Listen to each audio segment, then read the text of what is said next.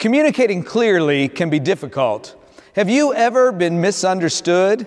It is so easy for things to get lost in translation between languages, between cultures, and even between generations. Amen? Our younger generations, like our confirmands today, don't seem to use as many words as I did when I was growing up. They text things like I see YMI, BTW, FWIW, and IMHO. Texting has a language all its own, in case you missed it, by the way, for what it's worth, in my humble opinion, as I often get texts that leave me SMH. OTOH, on the other hand, how many of you can speak emoji or GIF? People have entire conversations these days in emoji and GIFs, and we do not have time today to resolve the debate between GIF or GIF. Do any of you need a translation of all this? Here are some mistranslations from around the world that show how tough communicating in other languages can be. Eating on the carpet is what I think they mean. Yes, so broken. Do you know any high-maintenance chicks? I promise not to use the problem. This one is for our golfers, you par kings out there. And finally, this classic miscommunication, toilet, the place of prayer. Is that true for some of you, the only place you get a moment of peace? Yet we are reminded that significant things happen in the Gospel of Luke and in the book of Acts when people are praying. Acts tells the disciples tells of the disciples being united in prayer, and that is when the miracle of Pentecost occurs, a miracle that is fire, as the kids would say. It is truly a gift to be understood and to understand, even if it sometimes takes a gift to do so. When the pandemic started, one of my pastor friends decided to start using closed captioning for his online sermons. So on Palm Sunday, when he said, "Good morning, church," the closed captioning read, "Good morning, jerks." Well, good morning, church, and good morning, confirmands. I want to speak directly to the confirmands today, and I hope the rest of you will still listen closely. Today is the perfect day to be confirmed because it's Pentecost Sunday, and on the first Pentecost, 10 days after Jesus ascended, the Holy Spirit showed up like a mighty wind, and with tongues of fire, Jesus' disciples began to speak in other languages so that visitors from all over the world could understand what was being said, and the first 3,000 Christians ever were baptized and joined the church. It's a great day to be confirmed, as told in Acts, the 2nd chapter, verses 1 to 13. When the day of Pentecost had come, they were all together in one place. And suddenly there came from heaven a sound like the rush of a violent wind, and it filled the entire house where they were sitting. Divided tongues of fire appeared among them, and a tongue rested on each of them. All were filled with the Holy Spirit and began to speak in other languages as the Spirit gave them ability. Now there were devout Jews from every nation under heaven living in Jerusalem, and at the sound the crowd gathered and was bewildered, because each of them heard them speaking in the native language of each. Amazed and astonished, they asked, "Are not all these who are speaking Galileans? And how is it that we hear, each of us in our own native language? Parthians, Medes, Elamites, and residents of Mesopotamia, Judea and Cappadocia, Pontus and Asia, Phrygia and Pamphylia, Egypt and the parts of Libya belonging to Cyrene, and visitors from Rome, both Jews and proselytes, Cretans and Arabs, in our own language we hear them speaking about God's deeds of power." All were amazed and perplexed, saying to one another, "What does this mean?" But others sneered and said, "They are filled with new wine." This is the good news from the book of Acts. Thanks be to God. As I interviewed one of the confirmands in recent days, I asked him if he was ready to be confirmed, and with wisdom far beyond his years, he said, "Is anybody ever really ready? Is anybody ever really ready? Are any of us really ready for that which is most important in life?" Well, today I hope you are as ready as you will ever be to be confirmed. We're thankful for the weeks and weeks of preparation and the parents and table leaders and the youth staff that have guided you along the way. That same confirmand went on to say, "My dad says that life is 2% of what happens to you and 98% of how you respond to what happens to you." So today we could look at the miracles of Pentecost, the sound of the violent wind helping us to remember that amazing scene when Moses received the law on Mount Sinai, or the tongues of fire like a lightning bolt scar appearing on each disciple's forehead, or the way people from the countryside of Galilee were somehow able to speak in a way that people from all over the world understood them as they talked about God's deeds of power, reversing the curse of the Tower of Babel in Genesis 11. But that would just be the 2% of what happened to them that day, rather than the 98% of how they responded. Let's put our attention there today. The gathered crowd had three main responses to what happened that day: confusion, contempt, and curiosity. When faced with things we don't understand or are new to us or outside our comfort zone, we too might react with confusion, contempt, or curiosity. Let's start with confusion. Have you ever been confused? It's a natural reaction when confronted with something new or strange. They were bewildered, the text says, and I'm sure there were times that you've been bewildered during confirmation. The emoji for confusion has wide eyes and is scratching its head. Confusion throws up its hands and says, "I don't understand what is happening." They all seem to start out confused that Pentecost day. And when you're confused, you have three choices. You can just stay confused, which some people do. But most of us, after a time of confusion, start to move either toward contempt or curiosity. That is always our choice.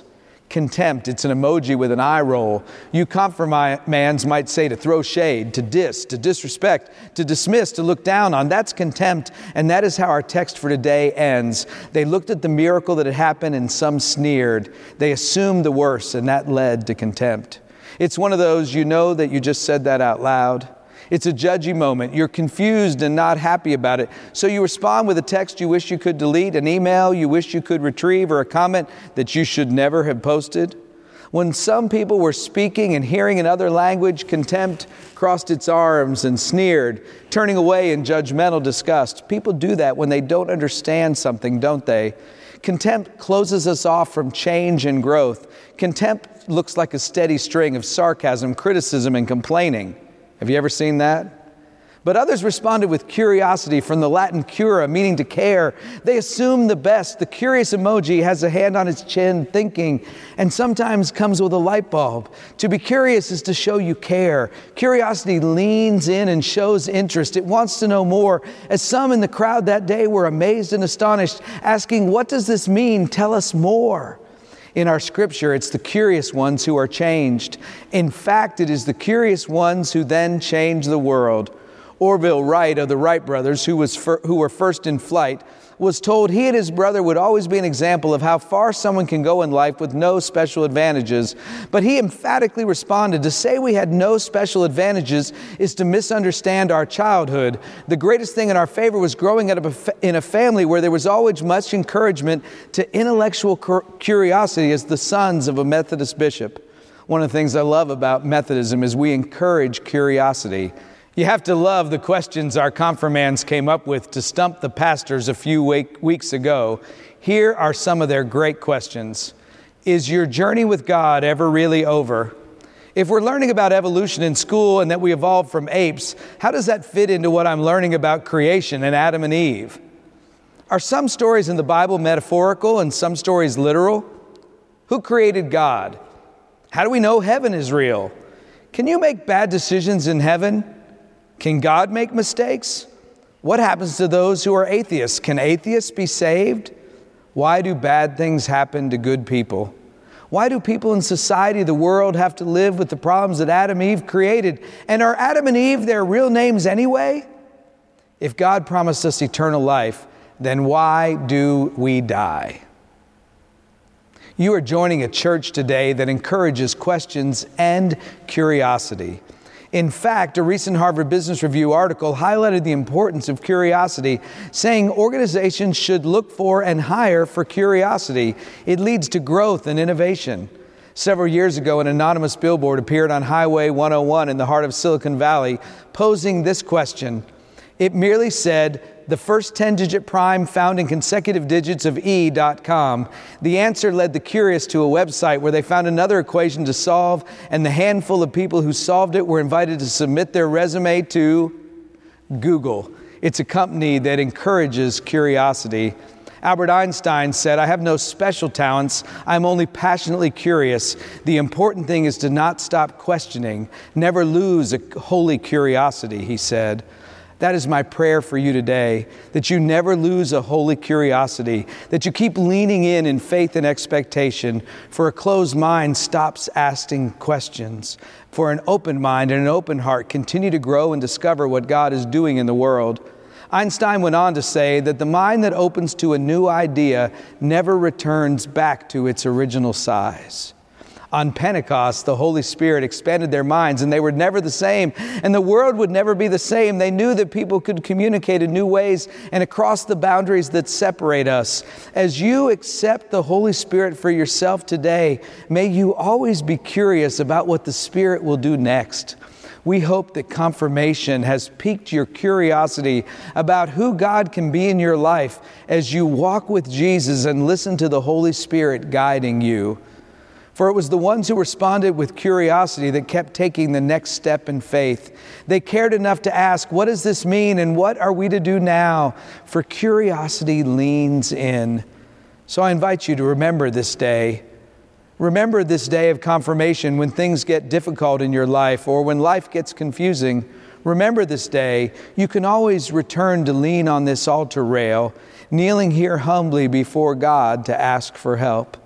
Confirmation is a reminder that you are not alone on this journey. Those hands laid upon your head this day will be there to support you. The Holy Spirit is sealed upon you this day, giving you strength, helping you to ask better questions. When the curious ask, "What does this mean?" on that first Pentecost day, Peter, one of Jesus' closest followers, gives a great sermon telling people what it means. He points them back into the Old Testament to the prophet Joel, who quotes God saying, "In those days I will pour out my Spirit on all flesh. I will break down the barriers that divide us, young and old, male and female, rich and poor."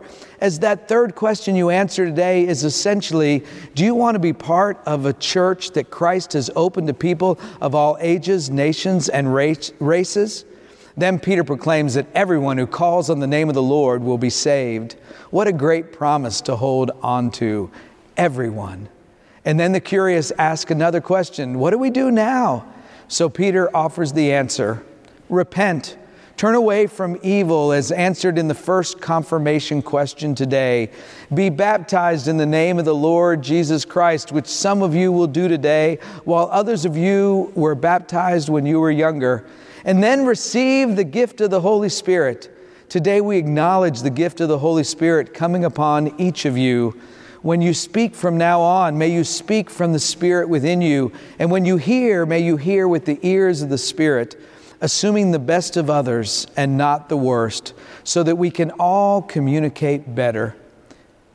If you're finding yourself today more in a place of contempt, perhaps you want to create a place to kneel wherever you are, to kneel humbly before God and ask the Spirit to move you out of the darkness of contempt, of sarcasm, criticism, and complaining, and into the light of following the Spirit where it might lead you today. Aren't you just a little bit curious as to what the Spirit could do if you would just allow it? Tom Long, one of my professors at Emory, tells the story of a memorable confirmation Sunday at a friend's church. As you know, confirmation generally involves a period of preparation designed to help teenagers become active adult members of a congregation. And in this church, they would often do a little showing off of what the kids had learned. We'll have to try that here. Sometimes they memorized a creed, sometimes they learned a little of church history, but this particular year they had memorized a passage of Scripture from Romans 8. So one table leader asked them all to stand up in a line in front of the sanctuary that morning and take turns sharing with the church what they had learned. "Joe," he said, starting with the first kid in line, "what shall separate you from the love of God?"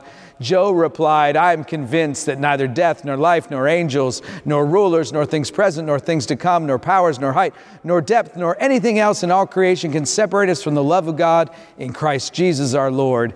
Joe beamed, his parents beamed, the congregation beamed, and on down the line they went, asking child after child. But then, as the question moved along the line, the congregation grew increasingly curious as to how all the students would do this. You see, toward the end of the row was Rachel, a beloved part of their church, a child with the brightest warm smile and an easy grace, who also had Down syndrome. People wondered how she would be able to memorize the long passage in Romans 8. Could she do it? But the question kept moving closer and closer along the line until it finally came to Rachel, and they asked her, "Rachel, what can separate you from the love of God?" Rachel flashed her beautiful smile and said but one word, "Nothing." And of course, that said it all. Nothing can separate you from the love of God in Christ Jesus. I think the future of our church is in good hands, Confirmands. We want to hear your dreams and visions for the church. We want to hear your questions. In recent days, as you know, there's been a gas shortage. People have been waiting in long lines to fill up. The altar rail of this church is always a place where you can come to get filled up. If you ever feel like your spiritual tank is on empty or contempt has drifted into your life, please come back to this place and remember. Become a member of the body of Christ once again and ask your questions, whatever they might be. And may Rachel's answer ever echo in your hearts and minds. Nothing, that nothing can separate you from the love of God in Christ Jesus. Amen.